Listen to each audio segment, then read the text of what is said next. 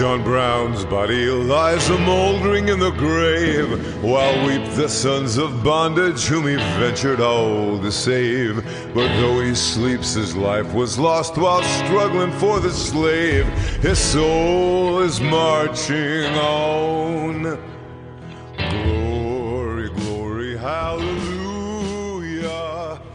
Welcome to War of the Rebellion, Stories of the Civil War. I'm your host, Leon, and this is a reading of the history.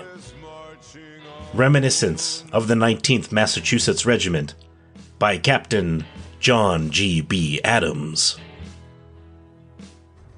Chapter 10. Battles of the Wilderness, Todd's Tavern, and Laurel Hill. Engagement at the Bloody Angle. We had now quite a respectable regiment, numbering 2 field, 10 line officers, and about 350 men. We broke camp the 2nd of May, were ordered to move, and soon found ourselves crossing the river to engage in the Battle of the Wilderness, before we realized it being in line of battle moving forward. Our first order was to deploy as skirmishers, and let the line which was being hotly pressed pass in rear to receive a fresh supply of ammunition, while we held the line. I had about 20 men in my command.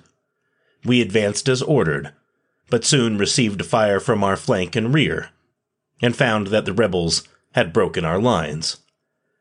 I gave the order, by the right flank, double quick, and we went quicker than that.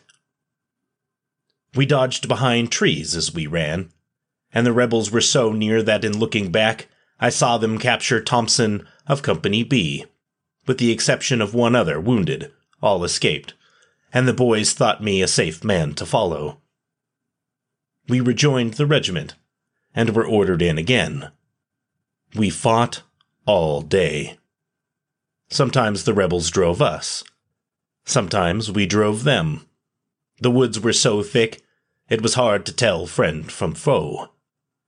The dead and wounded of both armies were strewn all through the woods, which caught fire.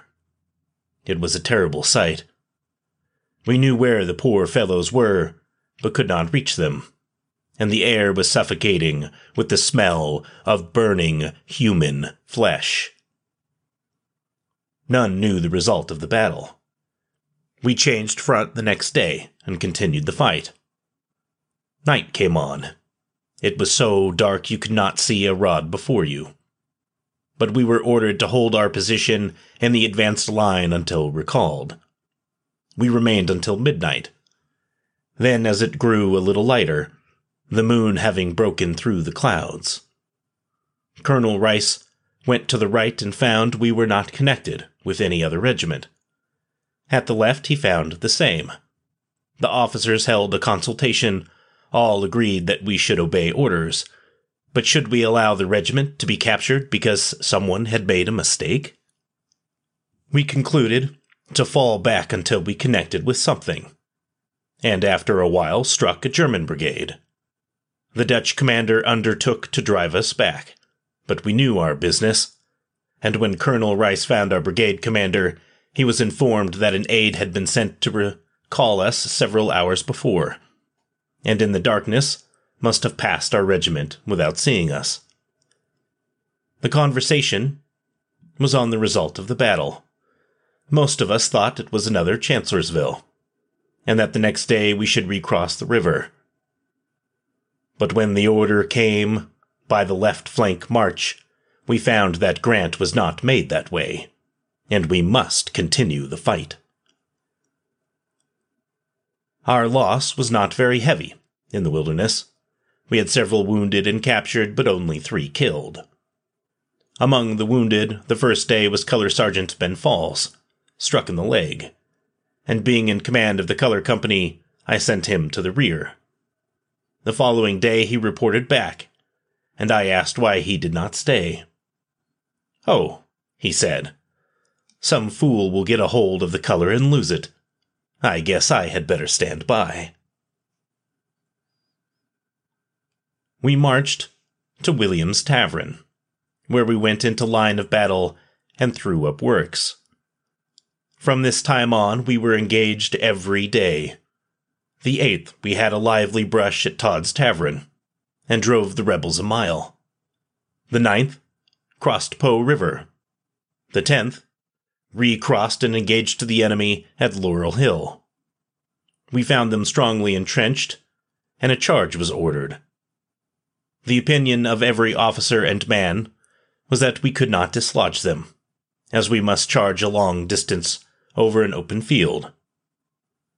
General Barlow was to lead, and the 19th was to be the directing battalion.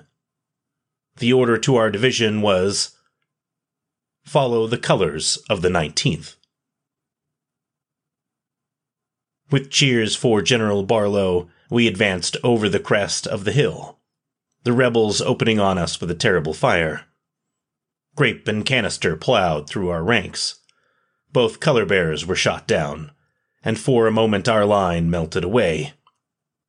But other hands grasped the colors, and we renewed the charge, only to be again repulsed.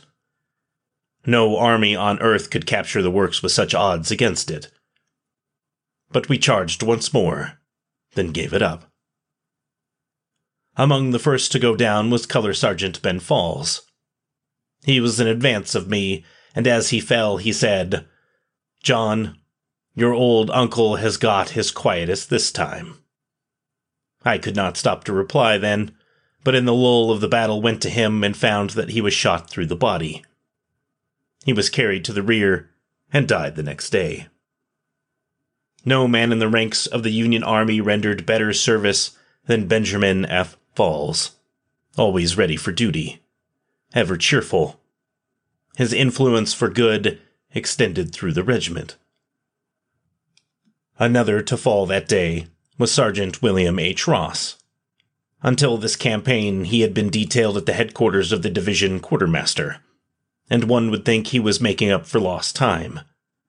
From the day we entered the wilderness until he gave up his life, he was conspicuous for his bravery.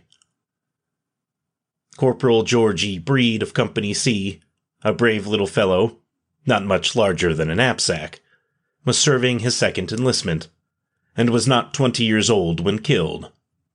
Several others were killed, besides many wounded. We remained here until the night of the 11th, when men were detailed to keep up the skirmish firing while the brigade was withdrawn. It was a dark, dreary night, and we fell over stumps and fallen trees as we moved to the left. At 4 o'clock, on the morning of the 12th, we formed in line. Our orders were to give commands in whispers, have dippers so hung that they would not rattle against bayonets, and move forward. We were soon in front of the rebel works, which were protected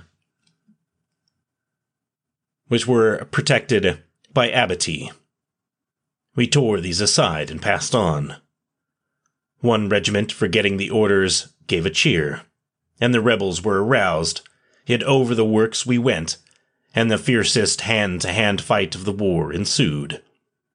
We captured General Bushrod Johnson and his entire division, including 22 pieces of artillery and 17 stands of colors.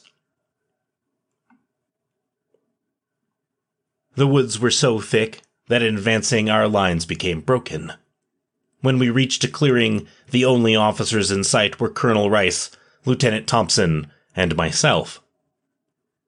"Where are the colors?" said Colonel Rice. We could not answer the question.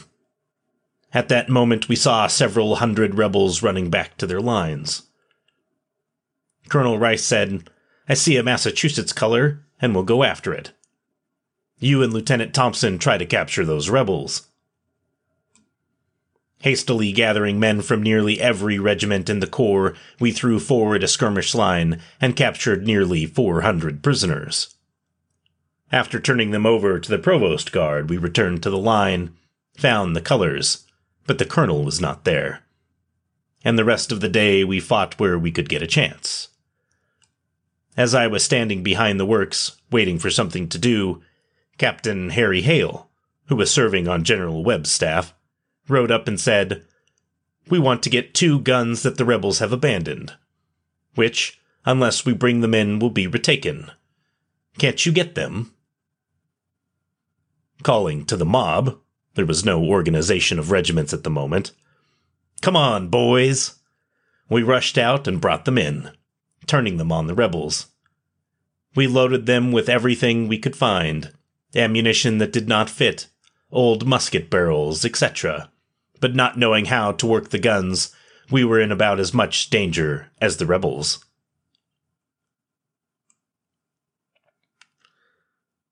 While engaged here, the rebels had recaptured a small part of their works on our right, and we were ordered to move to that point.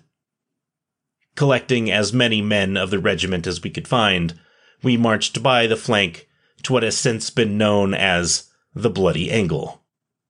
Here, we found hot work. While we were firing, the rebels ran up a white flag, and we advanced to receive their surrender. But as soon as we were over the brow of the little hill that had protected us, they fired a volley, killing several of our men. From that time until dark, the cry was "no quarter." Part of the time we were on one side of the works, and they on the other, each trying to fire over.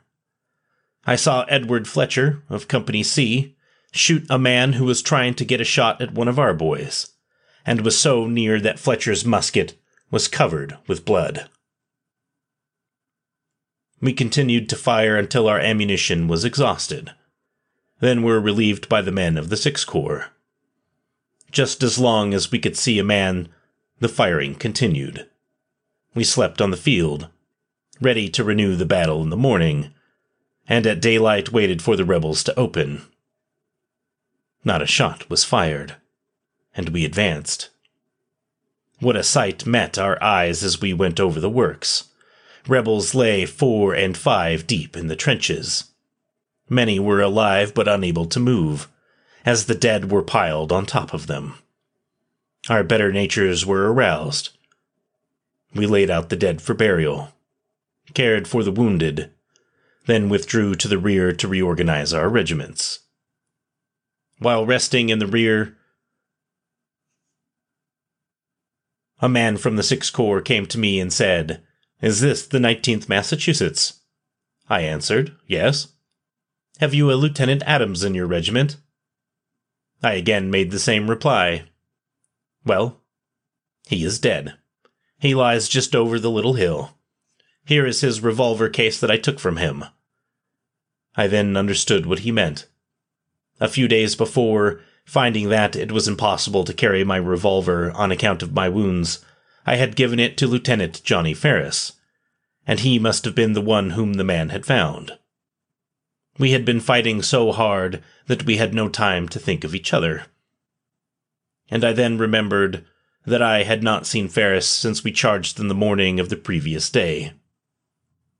I went with the man and found Johnny, shot through the head, in front of the rebel works. He had fallen over a tree that the rebels had cut down, and must have been killed as we rushed through the abattis. His death was a severe loss to the regiment. He had been promoted from the ranks for good conduct, was loved by the officers, and worshipped by the men. With sad hearts, we laid him to rest near where he fell. We could not find Colonel Rice, and feared he must be dead on the field. But after searching, and not finding his body, concluded he must have been captured with some of our men when the rebels made the dash on our right flank. This was true. Colonel Rice was captured, but escaped, and rejoined the regiment in August. One little incident occurring in the fight at the Bloody Angle, although not connected with the regiment, is worthy of mention. When we were relieved by the Sixth Corps, the 6th Wisconsin was in our front. One of their men was an Indian. He would crawl up near the rebel line, wait until they fired, then fire and drag himself back. He could hardly be seen above the ground. I became much interested in his mode of fighting, and his face was impressed upon my mind. One day, in 1867, while working in a shoe factory at Lynn, an Indian came into the place selling baskets. The moment I saw him, I thought his countenance was familiar, and wondered where I had seen him before. It came to me that he was the Spotsylvania Indian. I asked if he was in the army, and he replied, "Yes, 6th Wisconsin." Then I was sure he was the man. We talked over the battle and became good friends. He was a very bright fellow, a member of the Masonic Brotherhood, but he said, "East no place for an Indian," and I assisted him to return west. We were under fire nearly all the time, marching from right to left, and on the 17th occupied the works taken on the 12th. While here we learned that Lieutenant Moses Shackley, who was a first sergeant in the 59th Massachusetts, had been killed the day before. The 18th, we fought all day, charged twice on the enemy's works, and lost several men. On the 21st, occurred one of the sad events of the year. John D. Starbird of Company K was one of 3 deserters who returned with the regiment. The charges against him had been placed on a file on condition that he serve faithfully to the end of the war. While he had promised to do this, he did not intend to, and was only kept in battle at the Wilderness by fear of death from the officers. On the 18th he deserted while under fire, was captured the 19th, tried by Drumhead Court-Martial the 20th, and ordered to be shot at 7 a.m. on the 21st. Early in the morning of that day, Adjutant Curtis came to me and said, "Jack, you are detailed to take charge of the shooting of Starbird." I was not pleased with the order. And Captain Mumford, who was ever ready to do a kind act for a friend, exchanged duty with me, I going on picket for him. The detail consisted of 8 men from our regiment. Their muskets were loaded by Captain Mumford, 7 with ball cartridges, 1 with a blank. Starbird was seated on his coffin, blindfolded. The order was given to fire. 6 shots struck him near the heart. The other musket hung fire, and the ball entered his leg. He died at once. Those who read this and do not understand the situation at the time, many think the killing of Starbird unjust and cruel. But it was not. At that time, there were in the ranks of every regiment men who had no interest in the cause. They had enlisted for the bounty, and did not intend to render any service. They not only shirked duty, but their acts and conversation were demoralizing good men. The shooting of Starbird changed all this. Men who had straggled and kept out of battle now were in the ranks, and the result to our corps alone was as good as if we had been reinforced by a full regiment. Chapter 11. Battles at Totopotomoy Creek and Cold Harbor. Which, of course, we will catch up on next week. We have some interesting things to get into for this episode, so let's take a look at the show notes. And it's good to be back, everyone. Been very busy for personal reasons. I don't want to get into it, but after this next week, I'm going to have a lot more time to do podcast-related things, so you should probably see an uptick. I'm not going to be working a job anymore. So, anyway. All right, let's get into this. Gosh. Now, I'm not going to cover all of these battles, just a few things I wanted to mention. Captain Adams telling us his regiment reached respectability at 350 men, down from the 1,000 when they had set out from the start, tells us quite a bit about what it means to be a veteran, maybe, in this conflict. And it seems as every regiment seems to settle on a number between 250 and 450 as a fighting regiment, that is.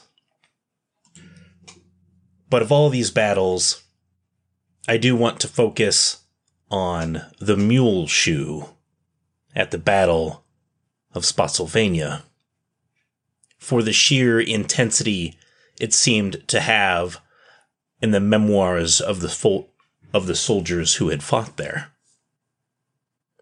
General Lee at Spotsylvania had made a mistake and created a bulge in his defensive line.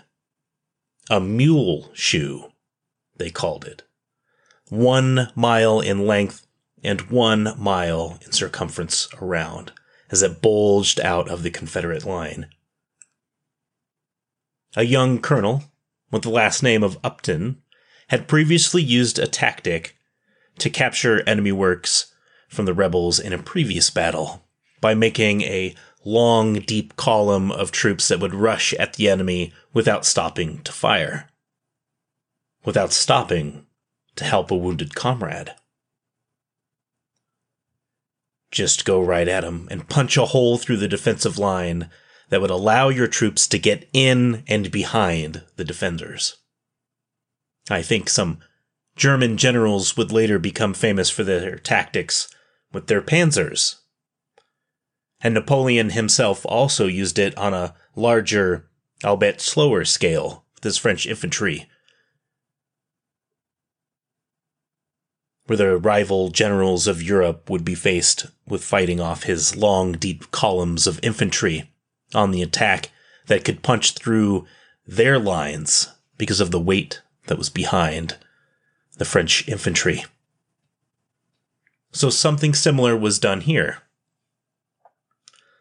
Upton had previously launched an attack with 5,000 men at the Mule Shoe that had some success. So General Grant decided, well, what could you do with a whole corps? The end result? 24 hours of rifle muzzle to rifle muzzle combat. Bayonets, plates, spoons, knives, shoes, and rifles. Anything that could kill a man was to be used. It's described, as one Union soldier put it, as a literal saturnalia of blood. Tens of thousands of troops fighting with nothing more than a pile of dirt between them.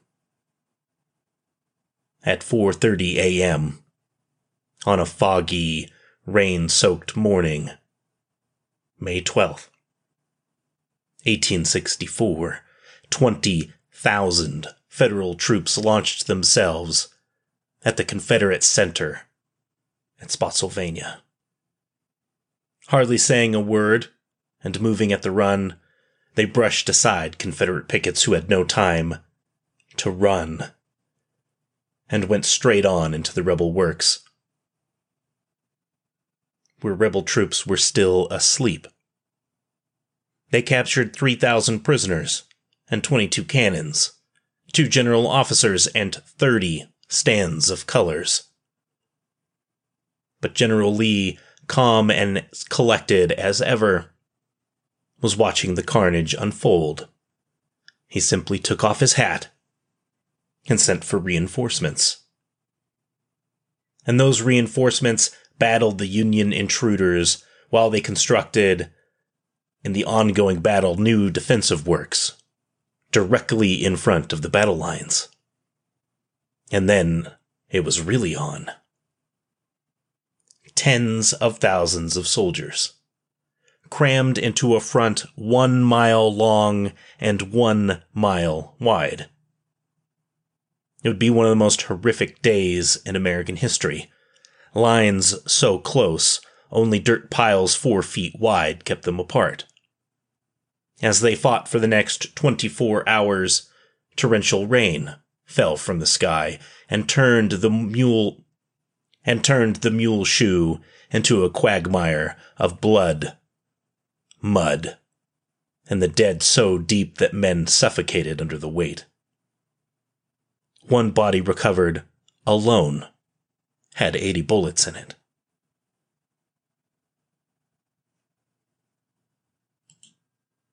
The 19th Massachusetts, in its official history, wrote this. At 3 a.m., a long halt was made, and the men were ordered to lie down in line of battle and rest. The night was very dark, and a heavy mist had followed the rain. After an hour's rest, a faint cheering was heard in the distance, which grew louder and louder. Fall in was ordered, and the march in line through the forest was resumed in silence. The mud was deep, the little streams swollen, and the undergrowth thick. But at daylight, the regiment found itself in a field at Spotsylvania, in front of a line of Confederate rifle pits. The fog rolled slowly away, and the division was formed in line of battle close to the rifle pits. The line extended over a knoll to the left, and along the woods on the right. The 19th Massachusetts being the guiding regiment, or battalion of direction of the division, preparatory to the desperate charge of the Confederate position at the Angle, which General Hancock had decided to attempt. This angle was afterward called the Bloody Angle. When everything was in readiness, the men were cautioned to be careful in firing at first, as some skirmishers were out in front. Then came the order to move forward. As the line entered the woods, General Webb, commanding the brigade, stepped to the front and said, "Men of the 1st Brigade, we are ordered to charge the enemy at this point. Keep together as well as you can. If you get broken up, follow the colors of the 19th Massachusetts. I shall go with you. Forward." And away went the brigade, as did the rest of the corps at other points on the double quick. "Cheer, boys, cheer!" cried General Webb as they rushed on. Fighting had already begun by the 1st Division, and the men of the regiment responded lustily, entering the jungle. Moving toward the front for a short distance, they entered the thick woods. The advancing 19th was still cheering, and the bullets were raining thick about them. A number fell wounded, and among the first was color-bearer Benjamin F. Falls, shot through the body. He died on the following day. In a moment, the rebel fortifications were reached, and the division dashed forward, carried the first line with their rush, and Colonel Rice, with a part of the 19th, jumped over the breastworks, and then dashed at the second line, where some of the enemy were captured. They were taken entirely by surprise, many not having turned out of their blankets. Not being supported and out of ammunition, the brigade could not hold the position for more than an hour. Against the support which the enemy brought up, and was forced to retire with considerable alacrity. There was no support to hold the first line at this point, and having no ammunition, the brigade was obliged to relinquish its hold and retire through the woods. While thus retiring, the regiments became mixed up and were reformed about a half-mile from the works which they had reached. They remained in the rear of the Landrin house for a few moments, while coffee was made, rations eaten, and cartridge boxes refilled. Then the 19th moved forward with the brigade and took position near the Angle, in the line composed of the 1st Division and other troops who had succeeded in holding this portion of the line. Rain had been falling for some time, and was now coming down in torrents. The storm of bullets was, however, almost as thick as the raindrops. As the regiment took its place outside of the works, to the left of where the brigade had entered them, settling themselves in the muddy trench, the men began work, loading and firing as rapidly as possible. Some of them were too much exhausted to stand up. These sat down on the edge of the trench and loaded guns for other men to fire. 2 or 3 were sometimes kept busy loading guns which one man would fire. The smoke hung in a dense cloud all about, as the air was too heavy to permit it to rise. At one time during the fighting at this point, Captain J.G.B. Adams struck up the inspiring song, "The Battle Cry of Freedom." It was taken up by the singers of the 19th and other regiments, and made to echo over the hills amid the rattle of musketry. Once in a while the fire slackened, and then broke out with renewed vigor as the rebels endeavored to retake their works. Ammunition and hard bread was brought up by pack mules and opened in the rear of the line, the men helping themselves to each. The scene was to be remembered.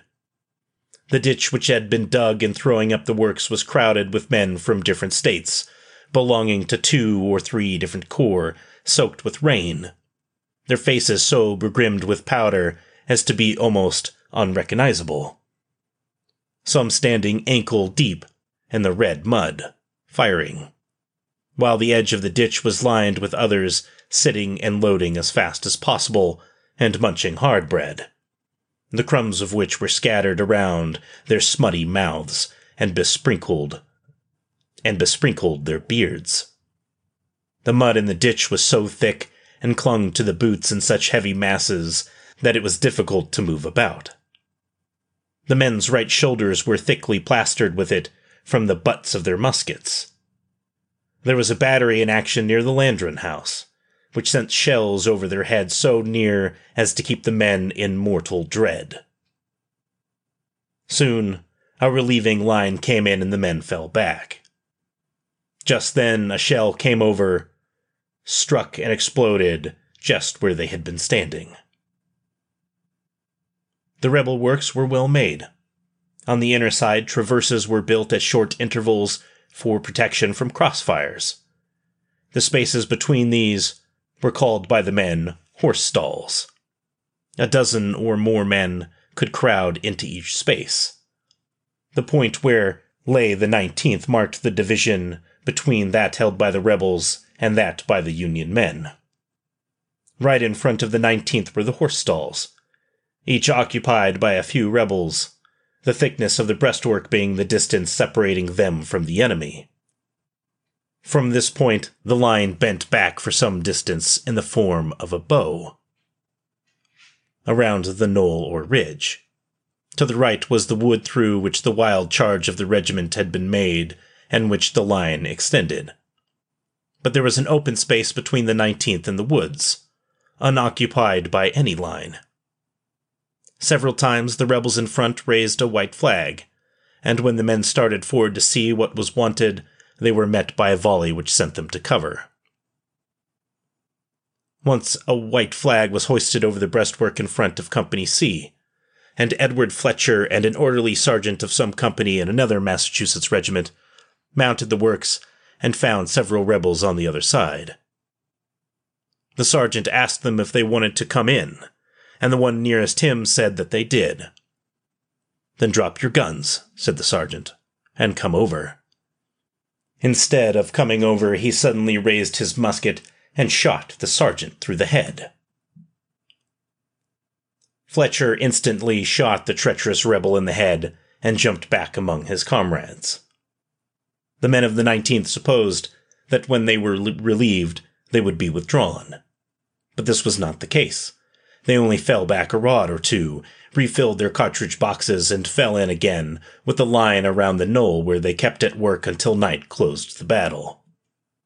Whenever the fire would slacken, the rebels would take advantage of it and try to advance.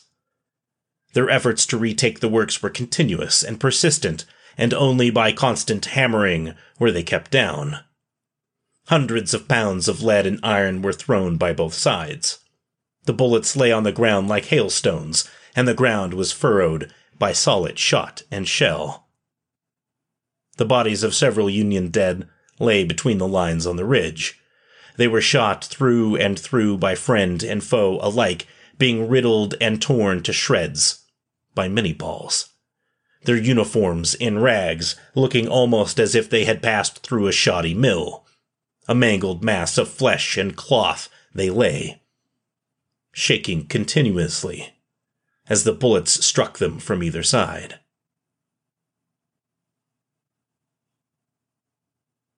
One gun with limber attached from either Gillis, U.S. or Brown's Rhode Island battery, a section of each being brought up when the breastworks were carried, lay between the 19th and the woods in line of battle.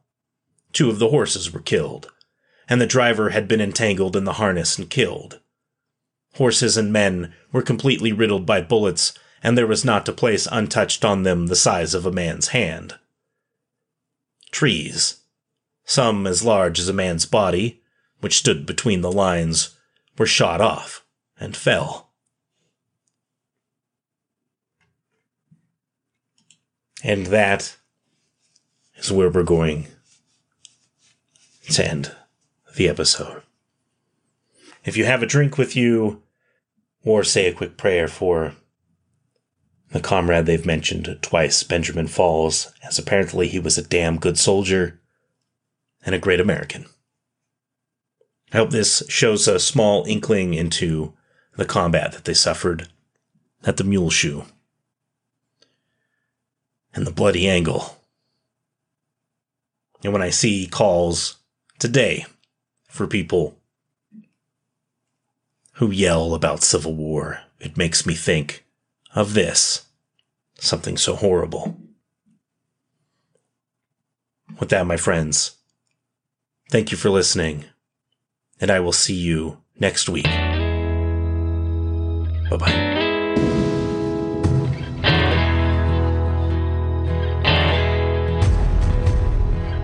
John Brown's body lies a-mouldering in the grave, while weep the sons of bondage whom he ventured all to save. But though he sleeps, his life was lost while struggling for the slave. His soul is marching on. Glory, glory, hallelujah. Glory, glory, hallelujah.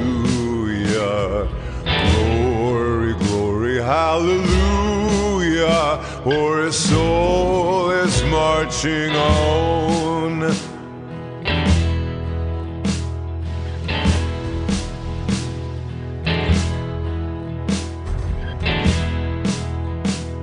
John Brown was a hero, undaunted, true and brave. In Kansas knew his valor when he fought our rights to save. And now though the grass grows green above his grave, his soul is marching on. Glory, glory, hallelujah. Glory, glory, hallelujah.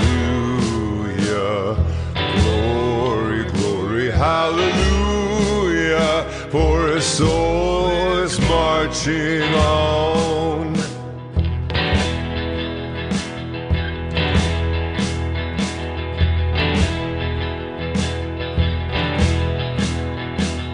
He captured Harper's Ferry with his 19 men so few, and frightened old Virginia till she trembled through and through.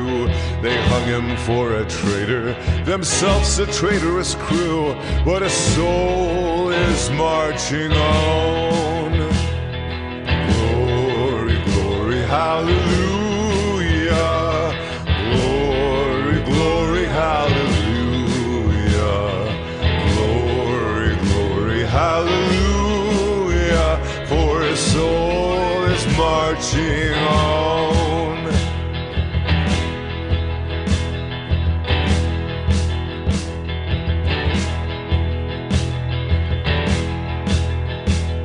John Brown was John the Baptist, of the Christ we are to see. Christ who of the bondman shall the liberator be.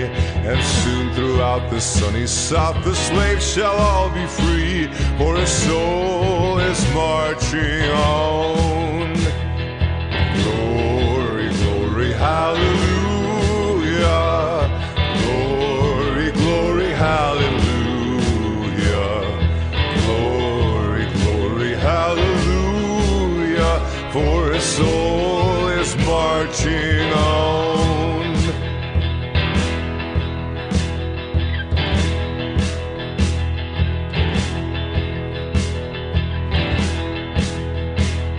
The conflict that he heralded, he looked from heaven to view on the army of the Union with its flag red, white, and blue. And heaven shall sing with anthems o'er the deed they mean to do, for his soul is marching on.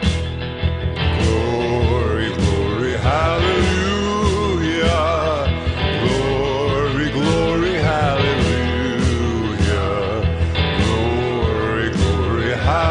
Hallelujah, for his soul is marching on.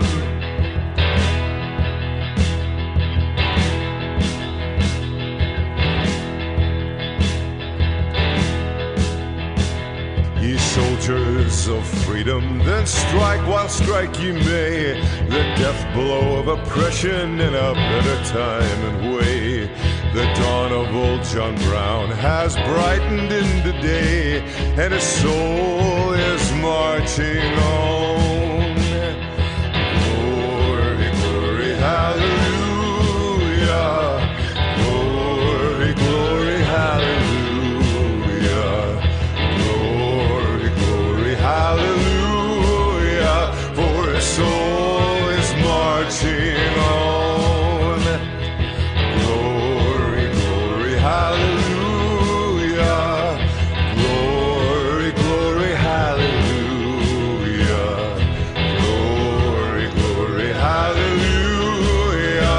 For his soul is marching on. For his soul